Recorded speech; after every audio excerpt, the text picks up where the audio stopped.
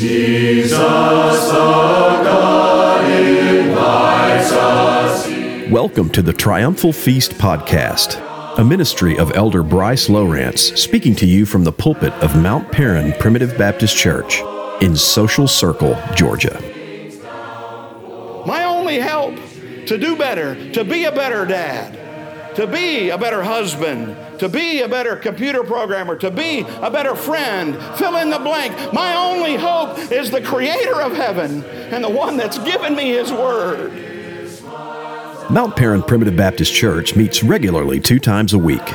Our regular worship service is on Sunday at 10:30 a.m. Eastern, and our Wednesday evening Bible study is at 7 p.m. Eastern. If you would like to attend in person, we are located at 3749 Mount Perrin Church Road, Social Circle, Georgia, 30025. For more information about these services online or Mount Perrin Primitive Baptist Church, please visit our website at mppbc.com.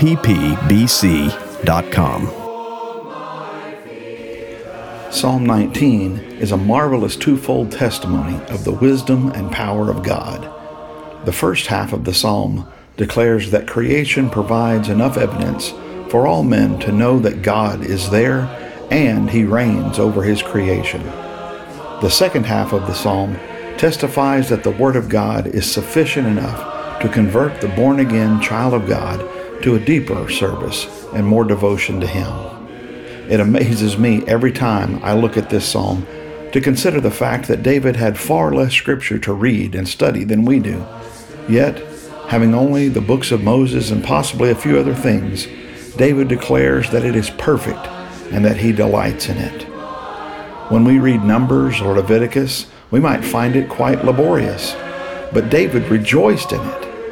Perhaps we should look at the Bible once again with the same pure perspective as David. God has revealed so much to us in His Word. We who live in the gospel age have a fuller picture of God in the man Jesus Christ. We should be even more excited about the Bible than David was. After the following hymn, we will conclude the teaching on Psalm 19. While we listen to this hymn, I invite you to turn to Psalm 19, verse 8.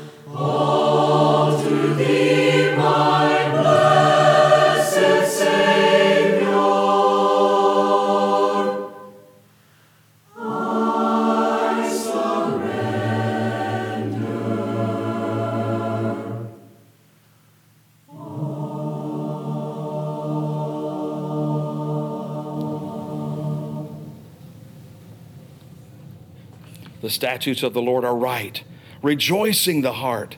The commandment of the Lord is pure, enlightening the eyes.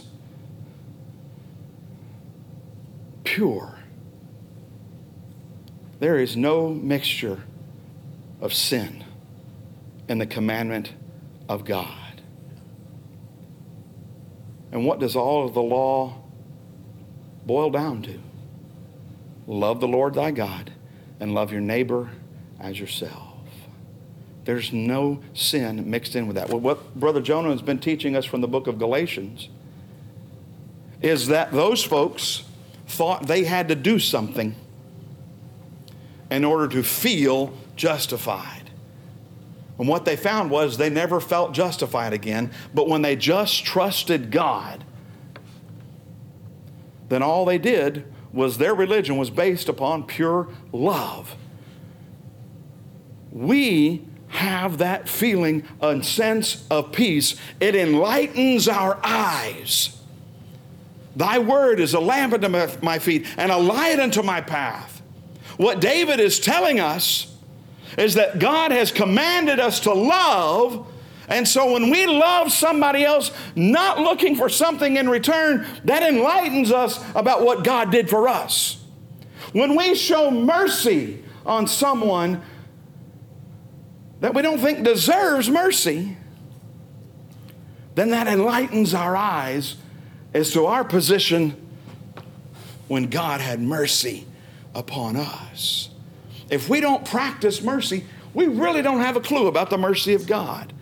If we don't practice love, and that's just helping somebody out for the sake of, it's the right thing to do for Christ's sake, then do we understand truly the love of God that is for us in Christ and for His sake. Commandment of the Lord is pure. There's no ulterior motive in it. When Jesus said, love God and love your neighbor, that was it. He didn't say, love God and love your neighbor so that. Did you catch that? That would not be pure. The pure motive for the born-again child of God is to just love God and love one another. Period.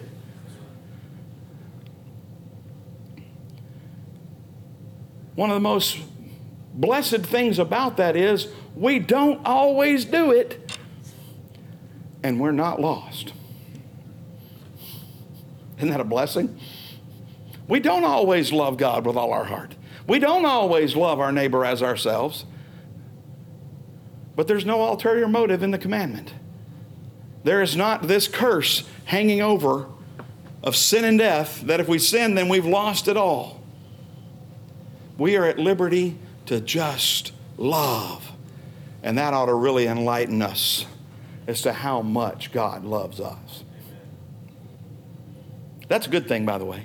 That's something your heart can rejoice in. The fear of the Lord is clean, enduring forever.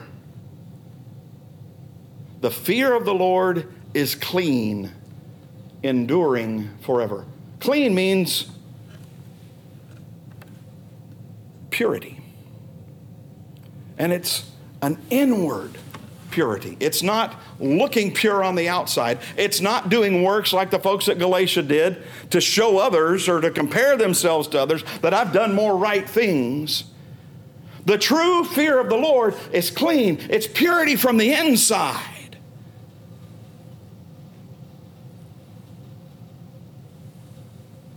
That endures forever. There are those that the Bible describes, there is no fear of God before their eyes. Those are the same ones in the same book of Romans, quoting out of the Psalms, that talk about creation being sufficient for every single human being to know that there is a God and that He deserves glory. But they don't fear Him. But we do. Why is that? Because it's not just that we see the beauty and the glory of creation. It's just down in the inside. There's been an inward purity placed in us. That is faith. That is Jesus Christ. That is the Spirit of God.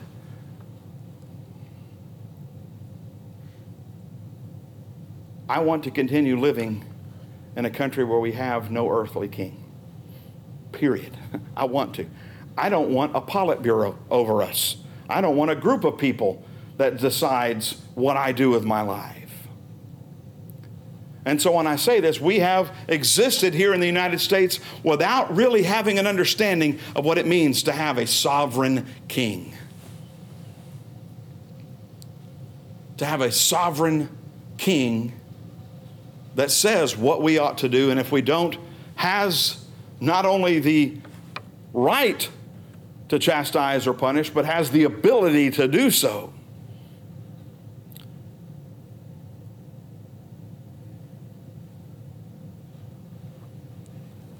So let's put ourselves in the most difficult situation possible.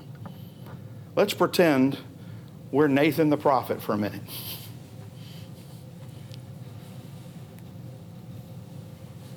God told Nathan to go tell King David he had sinned.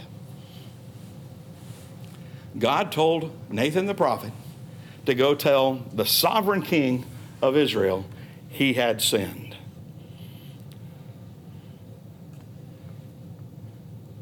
If David didn't like what Nathan had to say, what's going to happen to Nathan? He's dead right there.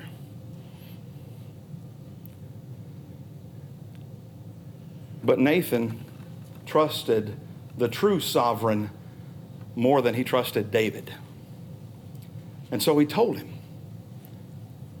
And what is the result? David was given opportunity to repent of that sin. I think David loved Nathan even more. David wrote Psalm 51 and other psalms after that event. It changed David's life. Sometimes, folks, our love changes other people's lives. When Nathan was obedient to the sovereign God, he told somebody else, "You're sinning."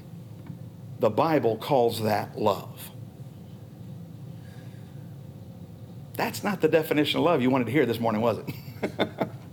That's a difficult one, but we're called to do that. First of all, because God has told us to do it. Second is because we love our brothers and sisters in Christ, and so we correct them in love. I got to move along. The judgments of the Lord are true and righteous altogether. The judgments of the Lord are true and righteous altogether. This is a summary of everything that he has said as what God has declared, what God decides, what God sets forth as a testimony of who he is. They're true. and righteous altogether. There's not a little point in there that it's not right. We rightly divide the word of truth. That doesn't mean we take out error. That means we define all of the truths of the Bible. And sometimes that means we must divide things out for easier understanding. But this word is true. And just as a little side note here, God never intended us to read the Bible alone. I mean, just alone. We need to have individual study and prayer ourselves. But God gave us the church to bring our questions to. And He blesses men to teach. Now, I don't believe for a second that since the Apostle John died, that there's been any new revelation. I don't believe for a second. So if anybody comes up and says something here in 2021 that nobody else has ever heard and says, God gave this to me, don't listen to him. Because Revelation itself says to not add to this prophecy or take away from it, meaning that was it. When the apostles died, the revelation of who God is and what He has done, it was penned. And everything we needed to know was given. But God does bless men today to explain it in ways that you and I can understand. That's called an under-shepherd. It's called elders. It's called teachers of the Bible. And so even as a father in our homes, brothers, we have the responsibility to make sure that the Word of God is taught in our home. But you know what? We're not the ultimate authority, even in that. We have the responsibility to bring our children to church and raise them in the nurture and admonition of the Lord, so that the ministers that are there. And by the way, I hope y'all have noticed that I keep saying that. The New Testament pattern is multiplicity of elders. There may be one pastor, but the Lord blesses multiple men to teach sometimes in a church. You've got the case of the treasurer, or the secretary of treasury for Candace of Ethiopia. Very intelligent man.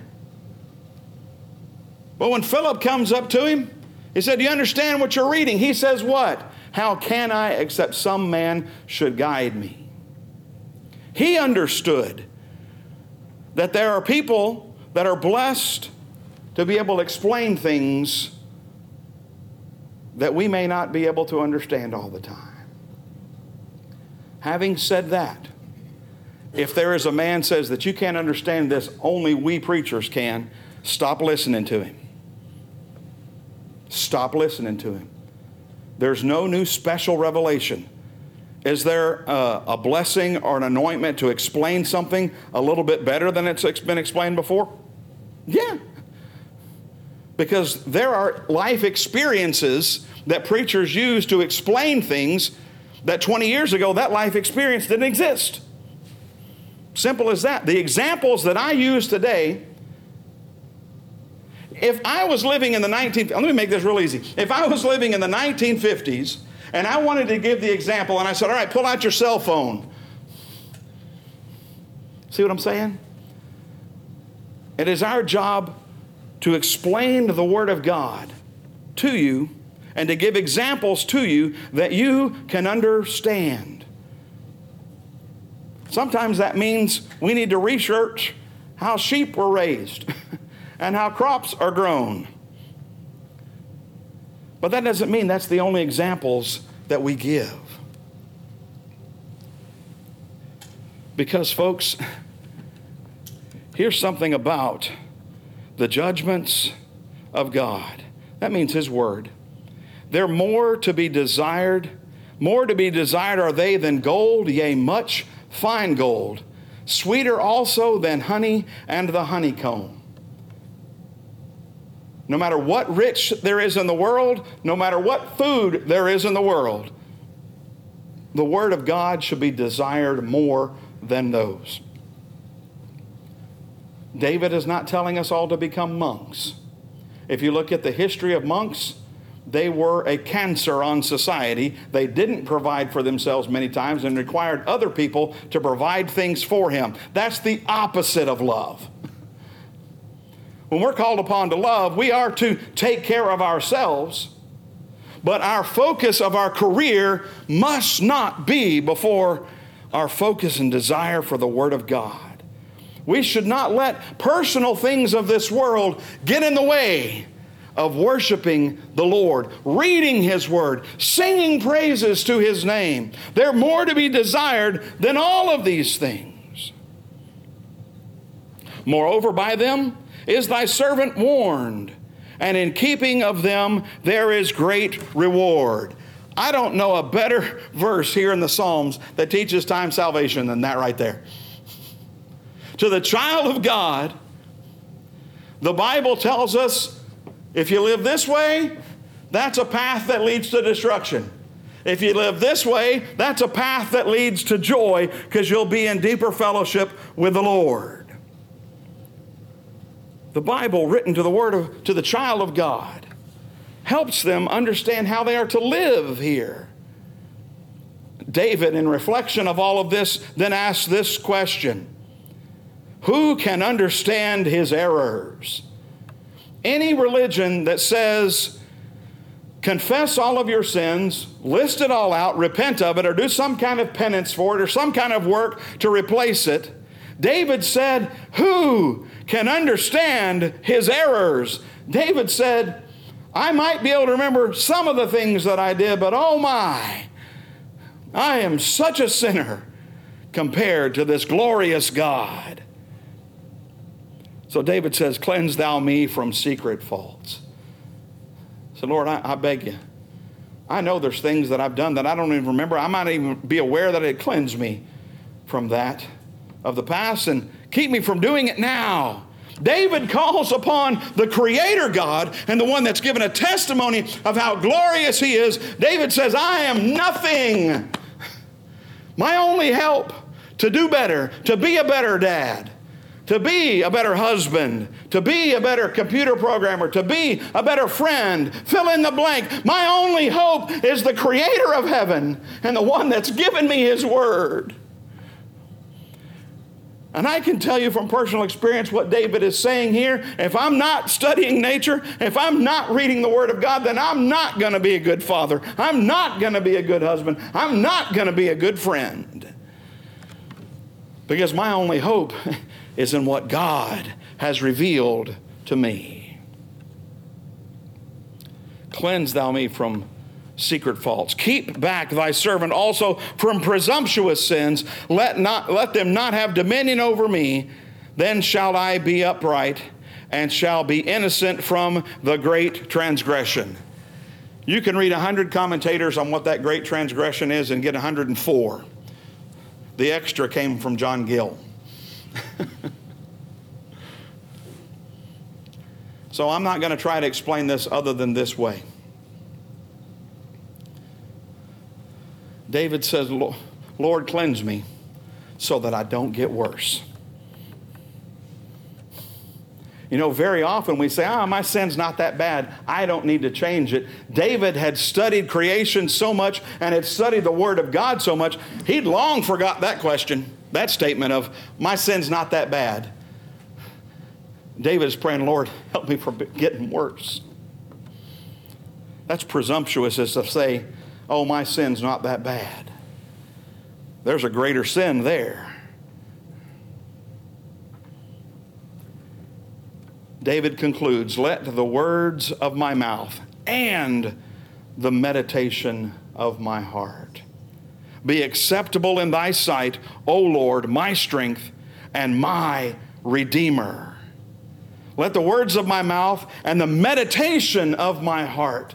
So don't let it just be what comes out on the outside for others to hear, but that the source of it be my heart has been going over this from day to day. and it be acceptable in thy sight. There's a tremendous freedom when we quit worrying about what other people think about us. There is a tremendous freedom in that. David was only concerned. As a matter of fact, it floors me how Psalm 51 is worded. David said, against thee and thee only have I sinned. Did David sin against Uriah? Yes, he did. Did David sin against Bathsheba? Yes, he did. Did David sin against all of Israel? Yes, he did. David's not denying any of that. David's making the point, the worst thing that I did was I sinned against the God of heaven. And so David prays to the God of heaven. Let what I do be acceptable in thy sight, O Lord, my strength. David says, I know I can only do this by the almighty power of God. And then here's you some homework. All of a sudden, David says, my Redeemer.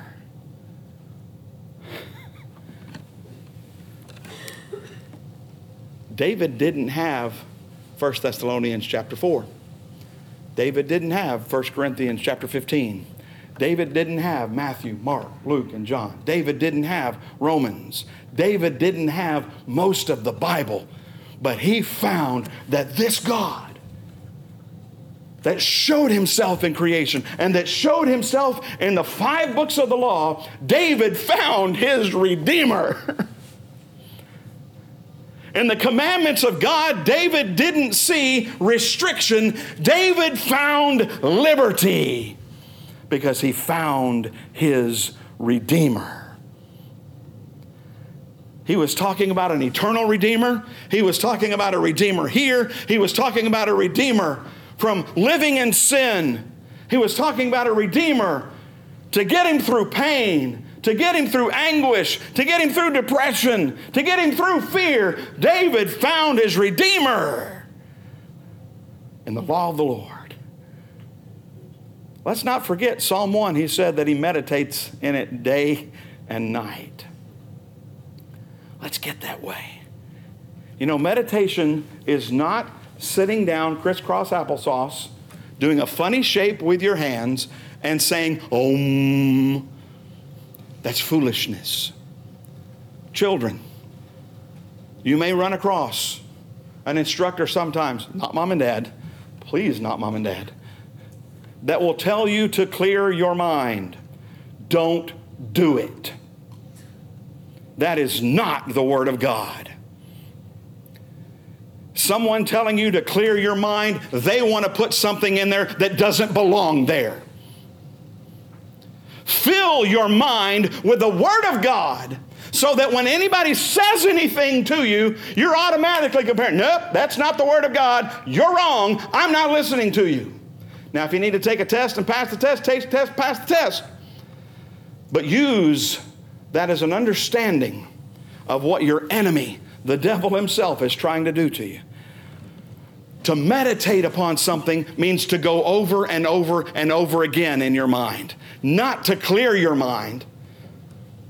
God doesn't speak to people that way. God speaks volumes to us right here, and it's easy to understand. You don't have to interpret a dream. It's written right here. Your Redeemer is there. Your Helper is there. Your Sustainer is there. Your joy is there. May the Lord bless you all is my prayer.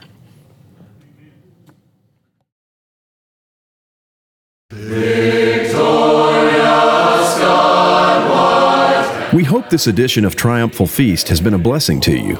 Be sure to subscribe to our podcast and visit our website at mppbc.com for further resources, including our devotional blog, Little Brother's Thoughts on the Bible. Until next time, may the Lord richly bless you all, is our prayer.